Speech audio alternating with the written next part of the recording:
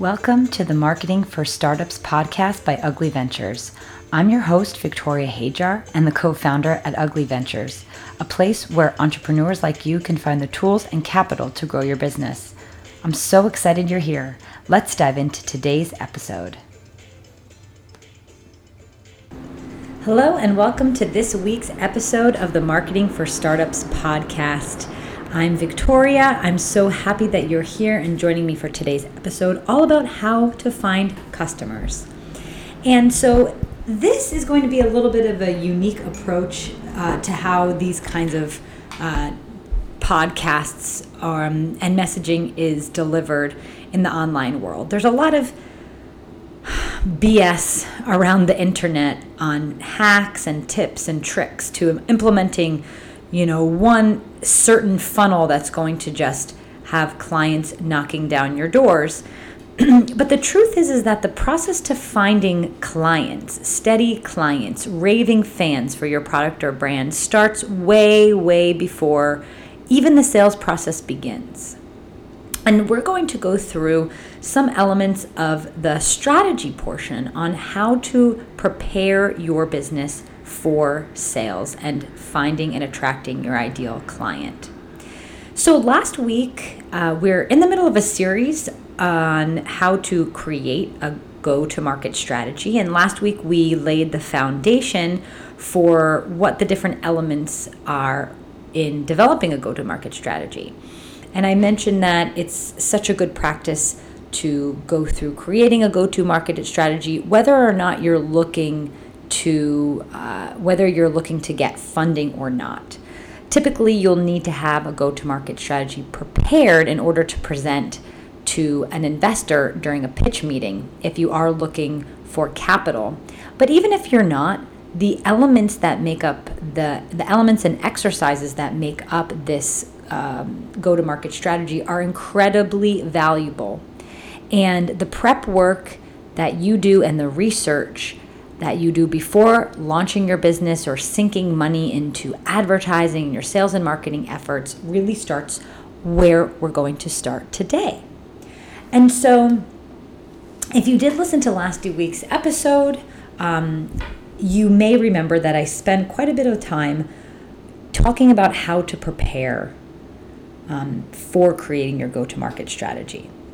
And I suggested that the only real way that you're going to connect to your target client, to understand who your target client is, and to have a very strong value proposition for your product or service is to go out and actually have conversations with people that are willing to pay for your product or service. And it doesn't matter whether your product or service is created yet or, if the product actually physically exists. You can start having these conversations as soon as you have the idea for the business, and it's going to help steer you in the right direction as you do all of the subsequent pieces of the puzzle, which is developing the product, creating the brand, and creating the sales and marketing strategy. But today we're going to have a little bit of a deeper dive.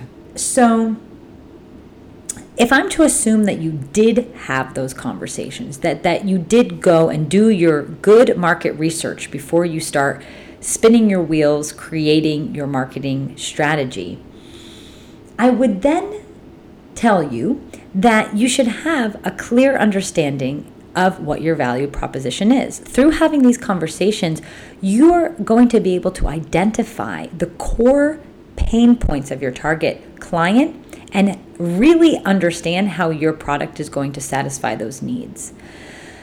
One of the statistics that I read recently that was really jarring is that 90% of new startups fail each year, 90. And the reason for that is not because the founder is not passionate and full of energy and excitement for the business that they're building, nor is it because they're unable to build the product that they want. The problem is that after all of the time, energy, and effort has been created into bringing this idea into light, most times there's no customers to actually buy the thing. And so what ends up happening is you discover a little bit too late that maybe your idea wasn't as great as you thought it was. Maybe it's a good idea in concept, but the reality is if you can't find paying customers to buy your thing, you don't have a business. And so that's why it's really important to sort of start counterintuitively, because most of us entrepreneurs go into this dark corner of our office and start toiling away at our ideas and get very excited with all the creativity that we have to really solve a problem. But it is through those conversations and finding actually people to buy your thing beforehand that you can be sure that you're not going to develop something that's going to be a flop. So you have these conversations and you should be able to announce, to state in a quick elevator pitch what the value proposition for your product is very clearly. And when you're constructing this elevator pitch, you want to be able to showcase in 1 or 2 sentences who are the people you serve, what is the problem that you're solving with your product or service, and how you do that. So those are the 3 elements: the who, the what, and the how. And this is going to create a very strong case for you as a business, because you're going to be able to tell anyone you come across what your value proposition is, and they're going to understand it clearly. This is not the place for a big philosophical epitaph on what the bigger purpose of your business existing is. This is a very tactical value proposition of why your business exists. Why is it important? And it's really key to make this a compelling statement. Investors want to see a compelling reason why you exist, but plain old customers and clients that are going to pay for your service want to know clearly why your business exists and how it's going to help their lives. So you better be able to express that clearly. That's going to be huge for your marketing and sales communication. So through your research, you understand what your value proposition is, and you've crafted a sentence that's going to make it very clear to any person that you come across exactly what your business is about. And then you're going to go ahead and start digging deep into creating a buyer persona, or a ideal client avatar, or a core target client, whatever phrase you want to name it, or however you want to call it.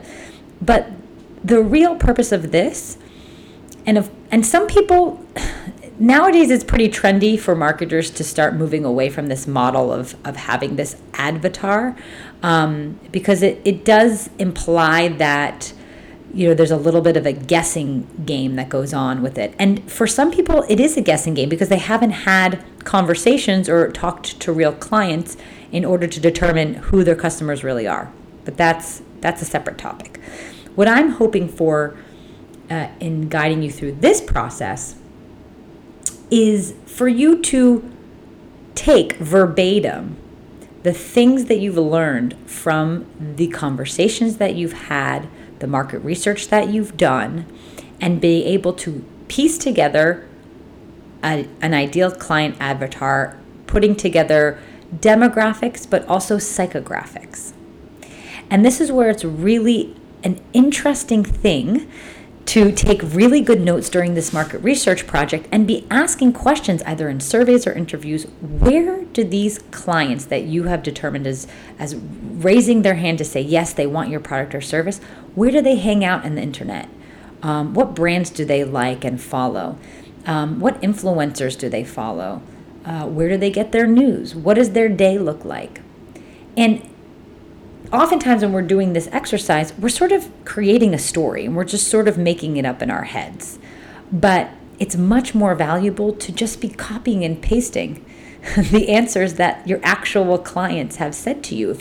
If you have enough of these conversations, you should be able to see some kind of thread or theme that runs along all of these cases that connects this demographic or this target segment for you. When you get out of the basic demographic stuff, I was meant to say psychographic, right? We want to find out what these core psychographics are. Does your client love to do Zumba? Is your client a big fan of, eating clean? Do they all happen to utilize subscription services for different things? These really nuanced details are going to really help you hack your way to growth when it comes to sales and marketing, because you're going to know exactly where to place your ads. You're going to know exactly what copy is going to be relevant, what kind of in what ways you can package your offerings that's going to connect with the client. So it really is a way to just cut down the process, hack the process, spy on your customers by doing this front leg research and data gathering exercise. So creating a persona. And so I love the idea of getting as detailed as humanly possible, understanding where these people hang out online, what their interests are. I like creating a narrative about what their days look like from morning to night, explaining about the relationships they have in their life, the values that they have, the goals they have, the insecurities that they have, right? As nuanced as you can get.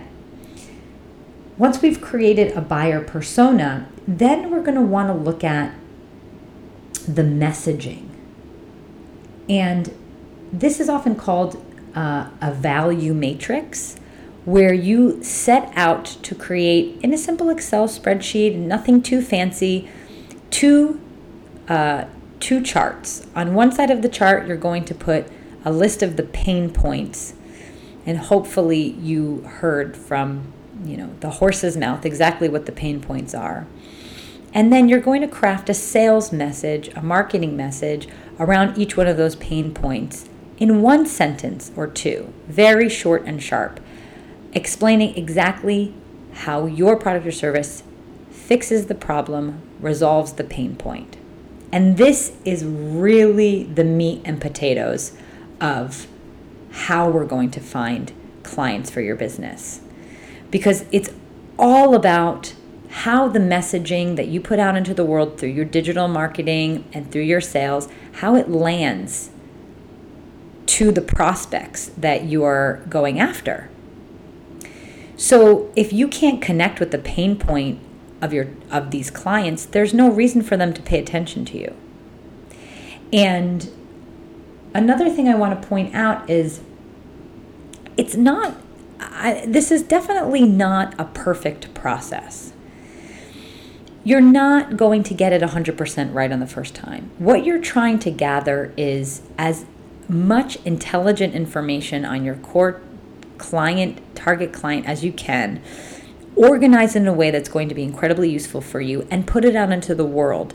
And then the chore becomes tracking the effectiveness of each message, of each campaign, of each bit of copy, of each part of your website, tracking the performance of every part of your sales and marketing program, and analyzing what's working and what's not working. What core messages are hitting a chord with that target client and having them take action, and which ones are not. And marketing and sales is a constant process of iteration and improvement, but we can't really start to iterate and improve until we get things out there. And when we get things out there for the first time, it's going to cut out a lot of pain, energy, effort, and wasted time if we get as close to possible as perfect with all of these messaging elements and understanding our target client. So once we've gone through these three practices, right, we've really narrowed down the value proposition.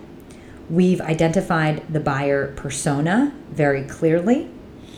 And we've crafted messaging that connects that value proposition in a way that clearly addresses the buyer persona's pain points. This is the ground floor for creating your sales and marketing campaign. From there, you're going to be ready to build out your marketing strategy, your bigger marketing strategy, which I call, and many people in the marketing world call, the client value journey. And there's a couple different ways to approach the client value journey. The client value journey, which I've spoken a lot about, is a 6-step process that gets clients from cold contacts that don't know anything about your company to actual customers to actual raving fans. So it's a systematic approach that has 6 steps. Some methodologies have 8 steps or 12 steps. For me, my methodology that I use, that I created, is a 6-step process. And it takes clients through this journey on knowing what your company is, but then, of course, building out the proper infrastructure on your website and how everything connects from your social media platforms to your website, to your email list, making sure that there are proper marketing funnels in place that can keep this journey going, because your real job for sales and marketing in your business is going to be constantly filling your sales and marketing funnels. And you need to always be in front of new and fresh eyes. It's the only way that you're going to grow your business. Now, especially when you first start. But I do want to make a small caveat there, is the approach to sales and marketing should always be one of data review and iteration. So in order to keep the pipelines full on the sales and marketing funnels that you have in place, you're going to want to be doing growth marketing activities. And I've also spoke several times about this, but of course there's 3 ways to grow your business. Either through a sophisticated SEO strategy that's going to help increase your organic search, either through paid advertising, or through partnership programs and leveraging other people's audiences. You always need to be getting fresh new eyeballs in your business. One small element that I do want you to be aware of is, as all of these systems are flowing, you want to be paying attention to the conversion rate that each of these funnels produces. Because in getting new eyeballs into your business, you want to make sure that these new clients, or these new potential clients, are converting at the highest possible rate that they can. And so when you're watching each step of the client value journey that you create, each of these 6 steps represents a conversion. And when you're tracking these conversions, you can see, okay, what part of this journey can I improve, right? For example, if your website has a high bounce rate, for example, getting clients to your website is part of your strategy, then you're going to want to make sure that bounce rate is as low as humanly possible, that you're not getting traffic in order for it to just consistently be a very high bounced traffic that don't really engage a lot with the content of your website.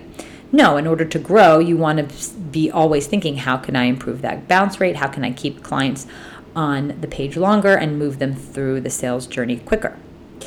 But once you've optimized the conversions that you can, the best to your ability, or bringing in experts to help you, it is just a game of how many more eyeballs you can get on your brand. So that is the client value journey. So the last piece of the marketing strategy that is normally the first piece of the puzzle, but I really believe is the last piece of the puzzle, is spending a lot of time on your branding. I think that it's really instinctual that businesses and brands spend tons of time branding, creating beautiful brands and logos and awesome websites. I would argue that you should really go out with a minimal viable brand when you're first trying to drum up customers and seeing where your messaging hits. Because through this journey, things will shift and change, and that's okay. But I've talked to founders in my network that have spent tens of thousands of dollars developing websites and brands before they have any customers. And nowadays it's easier than ever to get customers to pre-fund your branding or pre-fund your production costs, because you can have pre-orders, you can do Kickstarters. There's so many options, and I really hate to see founders throwing their money out the window and creating something that they're not 100% sure is going to sell or not. So these are the parts, these are the few steps of how to organize your marketing strategy to really gain a maximum amount of clients into your business. This process is going to happen whether you strategically plan for it or not. And my suggestion is the more work that you can do on the front end, the less time it's going to take you to gain traction in your business, increase revenue, have a steady stream of clients, and all the things that are going to make you successful and at peace and not be in a constant state of stress. So I'd love to know your thoughts on this. Please head to Ugly Ventures, UGLI Ventures.com, where you can see the show notes and leave your comments. I'd love to hear what value prop exercises or buyer persona exercises you've gone through in your business that you have found helpful. And I can share that through my community on Instagram and through my communities through the various foundations that I lead.